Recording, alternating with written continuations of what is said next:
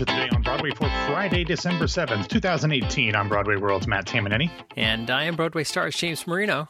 James, welcome back. You saw the Cher show yesterday. Do you have anything you want to say now about that before you discuss it on Sundays this week on Broadway? Let's do it, bitches. All right. Fair enough. Okay. Before we get to this week on Broadway, we do have two episodes that'll be coming out on Saturday. First, Jan Simpson will have an episode of Stagecraft. James, I don't know who her guest is. Do you? Christopher Demo Brown, author of American Son. Oh, awesome. Very cool. And that'll come out in the morning. And then in the afternoon, evening, I just on Thursday spoke with Francis Jew, who is one of the stars of Wild Goose Dream over at the Public Theater. He is in addition to being in that show, he was also one of the stars of Soft Power out in California this year, the new Wong Tesori play with a musical type thing inside of it. He was great. He's also on the Equity Council, so I talked to him a little bit about that, but really great interview. I loved talking to him. So we'll have those on Saturday. Now, James, before we get into the news, I do want to let you know I am going to be talking at you a lot. So if at any point in my wall of text you want to jump in and interrupt me because I'm sounding like a crazy person with all of my conspiracy theories and tinfoil hats and trying to make connections where there probably are none, feel free to tell me to shut up and jump in. Are you going to talk about the College Bowl championships again? No. I'm totally fine. I am 100% fine with Ohio State not making the college football playoff. In fact, I wrote an article for landgrantholyland.com about how I didn't want them to make the playoff because they'd probably get destroyed. But anyway, that's neither here nor there. All right, let's move right into the meat of the argument here. The reviews are in for Network on Broadway. Yeah, they're in. And like most things that have to do with network news nowadays, the reviews ain't so good. This show comes from the National Theatre over in the UK. It is directed, of course, by Ivo Van Hove, and it stars Bryan Cranston in an Olivier-winning role. He is joined in New York by Tony Goldwyn, Tatiana Maslany, and an entirely new group in this show. The script is by Lee Hall, based on the Academy Award-winning film by Paddy Chayefsky. And we're going to talk about some of the other collaborators of Van Hove in here. But, James, these reviews are probably not what they were hoping for. I don't know that it matters because Bryan Cranston apparently is amazing, but the reviews as a whole for the show, not so great. Let's start with Terry Teachout from the Wall Street Journal, who said, quote, "In the case of Network, the frosting has been whipped up by Ivo Van Hove, Europe's most pretentious stage director. Working in close collaboration with Jan Verscheveld, the scenic and lighting designer, and Tal Yarden, the video designer, Mr. Van Hove has given us a TV screens and plexiglass production that looks thoroughly postmodern. The catch is that Lee Hall's script, set in 1974, is a faithful adaptation to Paddy Chayefsky's screenplay, a one prescient satire of the dumbed-down future of broadcast news.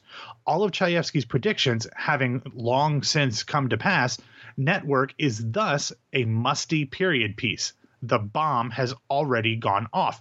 He continues talking about everything else that's on stage other than Bryan Cranston having the, quote, "unintended effect of turning Network into a one-man show. If you're willing to pay Broadway prices to see Mr. Cranston give a tremendous performance, there's a chance you'll go home happy. Otherwise, you might as well rent the movie." That's never a good thing. First off, who rents movies nowadays? Secondly, at Broadway prices, that's not a good review for people trying to look where to spend their bucks. Going over to Marilyn Stasio, though, from Variety, she had a much different opinion. She agreed that Cranston was tremendous, but she liked the production as a whole. She said, quote, "Bryan Cranston, who could do no wrong as Walter White in Breaking Bad, burrows deep under the skin of Howard Beale here. The furrowed brow, the anxious angularity, the searching eyes all indicate a person in extremis. But it's the voice that makes us feel and fear for Beale. Beneath the mellifluous tones of Cranston's professional newsman delivery, we can hear the agitated rasp and incipient howl of a person who's cracking up." Overall, Stasio said that the show was, quote, "a fresh fury in a sizzling stage production." Okay, that's good. Adam Feldman from Time Out New York gave the show 3 out of 5 stars. He said, quote, "With its continual sensory overload and its darkly vague intimations about populism and corporate power, this network certainly looks cool, but it's beyond cool. It's icy. We seem intended to nod our heads and think about how prescient it all was, the mob appeal of anger, a mention of Saudi Arabia, but then to think no more. Network isn't galvanizing, it's numbing, emptily flashy in its condemnation of empty flash, inhuman in its vain defense of humanity. It has a superb TV star and a killer catchphrase, but behind the sound and fury is only a shadow of significance. So I gave you one of each, a Goldilocks potpourri here of reviews, one that hated it, one that liked it, one that's in the middle. We don't have the Times or Vulture yet, and James, unless I hear you clicking on them and finding them now, but not the reviews you would think of a production like this, directed by this director, starring this star. It makes me wonder if we have lost the Tony Goldwyn pal Joey for this. Yeah, I was very suspect if a Tony Goldwyn pal Joey was even ever going to happen, but yeah. So, yeah, I see it tomorrow night. So we'll see what happens, and I'll weigh back in next week and let you know what I think about it. But Bryan Cranston, I think, is the big sales ticket for everything, and we'll see. All right, next up, we have an acting legend that is coming back to Broadway in 2019. Yeah, 2019, next year. James, this one kind of came out of nowhere. We all got this press release yesterday informing us that none other than Faye Dunaway would be returning to Broadway after more than 35 years to star in a production of Matthew Lombardo's 2002 one-man show Tea at 5. This will be the first Broadway production of the show, and I don't think there's ever been a major production inside New York's 5 boroughs, so I don't know exactly how the Tony Committee will categorize it when it comes to Broadway in the summer of next year, especially because, as I'm going to talk about here in a second, it's been heavily edited. But originally, the show starred Kate Mulgrew as Katharine Hepburn and was a 2-act show that spanned many decades, going from a young Hepburn just finding her fame in Hollywood to the legend she became later in life. However, at the time, Mulgrew was in her mid-40s and could play both parts fairly well. When the show opens, Dunaway will be 78. So, according to the press release, Lombardo has pretty much turned this into a 1-act show for 90 minutes that's based on the second act of the original version. That version of the show will focus on Hepburn in 1983 in her Connecticut estate at the age of 76 as she is recuperating from a car accident. Tony nominee John Tillinger will direct. Dunaway, who ironically won the 1977 Best Actress Academy Award for Network, lost, get this, she lost the 1968 award for Bonnie and Clyde to Katharine Hepburn for Guess Who's Coming to Dinner. So it's a time as a flat circle. Everything's related here today. Dunaway was last on Broadway in 1982 in The Curse of an Aching Heart. She made her Broadway debut in 1963 as a replacement in the original production of A Man for All Seasons. Now, James, according to the press release, the complete creative team, dates, and theater will be announced early next year. I will say Matthew Lombardo, a playwright who does a lot of one-man shows and produces them often on his own. He did announce earlier this year that his Who's Holiday was coming to Broadway in 2018, and that did not happen. So I'm just going to put that out there and let people make a decision as to the veracity of this claim on its own. But this did come from a big Broadway press agency, so I think it's got a little bit more behind it than Who's Holiday did. Yeah, and especially the Who's Holiday thing, there was a lawsuit, the Dr. Seuss lawsuit, and there was a casting thing that was happening. There was a lot of moving parts with Who's Holiday. Matthew has generally, as far as I can think off the top of my head, anecdotally, come through with things, and if you're going to have a major announcing a major star in there. But I did see that press release, and I was like, there's absolutely no information here. Why was this announced now? Right. Maybe they're trying to get more money. Yeah. So, okay. So, Faye Dunaway, and does she have any connection to Kevin Bacon? I'm sure she does. The only thing is that I hope they give her the right script so she doesn't read the wrong script on stage. No, is that too far to go with that joke? No, I think it's just right. Okay. All right. Next up, Waitress is in the midst of announcing returning cast members. I saw some of these things come through today. Yeah, this is where I'm going to start to get a little weird and get into my spreadsheets and my conspiracy theories. But first, yes, yesterday, the one thing that we know for sure is that Christopher Fitzgerald was announced yesterday to be turning to the role that he originated on Broadway of Ogie beginning on Tuesday. He'll be taking over for Alex Weiss, who ends his run in the role on Sunday. That's the part that is clear and forthright. But as waitresses want to do, they are being coy and teasing other things to be announced on Friday morning. First, yesterday morning at a little after 8 a.m. on their social media, Waitress sent out a picture of a pair of a ketchup and mustard bottle side by side.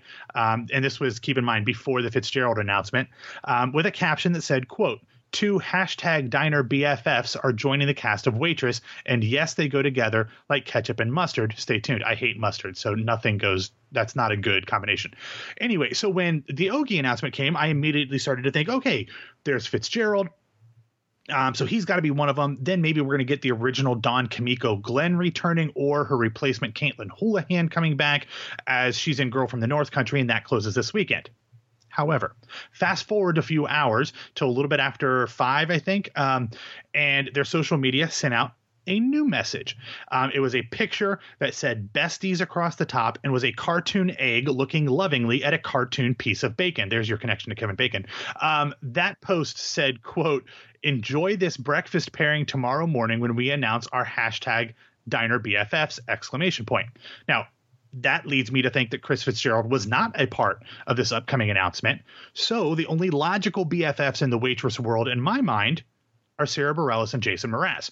But James, this is where it starts to get a little bit weird for me, and I had to get out my bulletin board and the red string to make connections. As we know, and I've been mentioning here because I thought it was weird that we hadn't had an announcement, Nicolette Robinson wraps up her run as Jenna this weekend. So obviously, if Bareilles and Mraz are going to come in on Tuesday, they could have kept it secret. It's not like that we would have had to have known. They know the show pretty well, so I don't think they would have to do a month of rehearsals or anything. But it would seem to me to be a pretty big waste to bring in those two for a holiday run with no build up to sell tickets and just 3 weeks left in the calendar year. That seems like it would be a waste. Now, I think I've said it on this show before, and if I hadn't, I've said it to multiple people in real life. But I really didn't expect Sarah to come back to the show on Broadway until it was closing. I thought maybe she might open it in London, but that's not happening. So I could be very wrong. And it could be that Darren Criss and Leah Michelle are joining the show for all I know. But I'm going to go out on a pretty thin limb here, James. I'm going to conjure all of my Miss Cleo powers and say that Sarah Bareilles and Mr. A to Z are going to come in after the holidays. Mraz has concert dates that end on December 21st. And then don't start again until February 26th in Vienna, Austria. So I think that Waitress will let Stephanie Torrance, who's the understudy and standby, who I have seen and is phenomenal. They're going to let her play the holidays. And then at some point in early January, or maybe just any point in January, Bareilles and Mraz will come in for a month or so and then close the show in February, whenever, with enough time for Mraz to go to Europe. So I just feel like Waitress, maybe because we've talked about the grosses haven't been great and they would need a star. I just feel like this is all building up to the final denouement for Waitress on Broadway. Huh. Sarah Bareilles and Jason Mraz. That's such a great. They're so good together. They condiment each other really, really well. Oh, they condiment each other. Man. Ketchup and mustard, you know. I got it. I totally got it. I could be completely wrong. This could have nothing to do with them. It could be the original, or maybe Nick Cordero's coming back. I don't know. It just seems to me that they're making a big deal out of this, and for it not to be a new Jenna, it seems kind of weird that they would make a big deal for it to be a new Dawn or a new Earl or a new whatever. Yeah. It just seems weird to do that. And I really don't think Bareilles wants to come and do the show again until it's closing. So that's my guess, putting it out there. I could be completely wrong and I'd be fine with that. But if it's right, bow down to Miss Cleo. Well, this is a production that put Al Roker in. So maybe, exactly. we'll see Matt Lauer and Katie Couric go in. If Matt Lauer goes in, I think you will have a lot of people very angry. Yes, they would. Brian Gumbel, maybe. Yeah, Brian Gumbel. They could put Les Moonves in as the cook. No. Okay. Well, he could sing "Baby, It's Cold Outside." Now, we're not getting into that because there are very what in the world? There are very emotional people on both sides of that argument on Twitter, and I just stay out of it. But I mean that song's been around for Lord knows how many years, and all of a sudden it's the big thing this year. I've heard it for a few years now on both sides. People that are saying that it's whatever. I'm not getting into this. Let's move on because although that song, you know who wrote "Baby It's Cold Outside"? Frank Lesser. So there you go. Oh, that's right. No, I'm thinking I've heard Ella Fitzgerald sing it. Okay. All right. Theater stars are represented in the Golden Globe nominations. Is this a precursor for them to be represented elsewhere? Some of them very well could be represented in the Academy Award nominations that'll come out after the first of the year.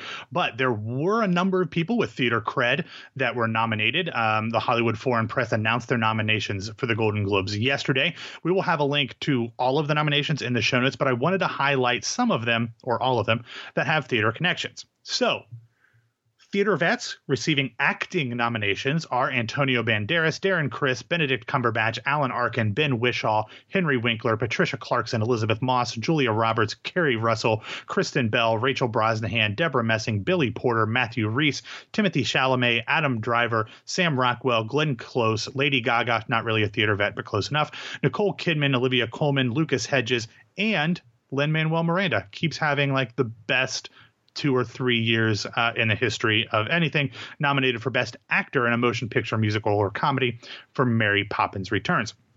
Mark Shaman was nominated for Best Original Motion Picture Score for that same film. Barry Jenkins and Adam McKay were both nominated for Best Screenplay, and Bradley Cooper was nominated for Best Motion Picture Director for A Star is Born. The Golden Globes, James, are always incredibly weird and make no sense. So whatever, on some of these, there are some really bad nominations in there, but I'm happy for all of those folks that were nominated. All right, Matt, what else do you have? Okay, going to wrap up the week with just some real quick stories. First up, on his night off from Torch Song, Michael Urie will be doing the December 10th performance of Celebrity Autobiography at the Marquis Theater on Broadway.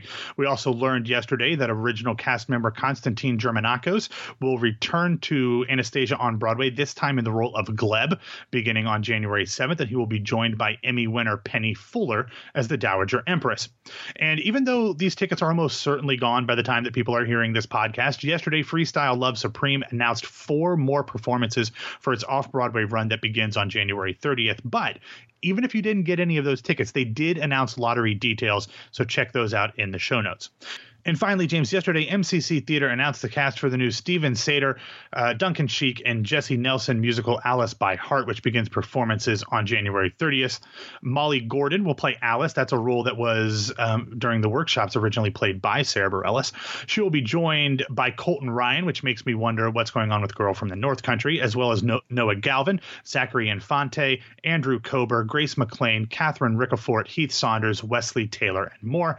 We will have the complete cast and the additional creative team in the show notes at BroadwayRadio.com, where you can get information on this and any of the other stories that I hypothesized about in today's show. So, do you have any friends or acquaintances, or have you seen these things? I have no friends. No. That have done this whole baby gender reveal party announcement over the type thing. I try not to be friends with monsters. Yeah. So, but you know what I'm talking about. Sure. Yeah. So it seems like Roundabout did this sort of thing for the reveal of the Kiss Me Kate logo. Did you see that? I did not. This sounds bizarre in all of the normal Roundabout ways. Yeah. So there's a video floating around where Roundabout did a reveal of the Kiss Me Kate logo. And, okay, you caught me. I was looking for the key art to try to figure. Oh, wait, here it is. Hold on, I'm going to watch it. We're going to watch it live. I did see a fun video with Will Chase and Kelly O'Hara wrapping presents, but all right, I don't know. I can't find it. But anyway, we'll throw it in the show notes if you can find it here, James. But thanks for listening to Today on Broadway. Follow us on Facebook and Twitter at Broadway Radio, and you can find me on Twitter and Instagram at BWWMatt. It's on the Roundabout website. And my name is James Marino from BroadwayRadio.com and BroadwayStars.com. Thanks for spending and wrapping up the week with us. We have lots of things in the feed tomorrow, as Matt told you. We still also have a Jenna Tessa Fox interview that is desperately late due to me. Nobody else but me. And that'll be out there soon. And Sundays this week on Broadway. And hit us up on our social media feeds. Natalie's doing a great job at getting our word out about BroadwayCon. And Matt and I will be back and talk with you on Monday.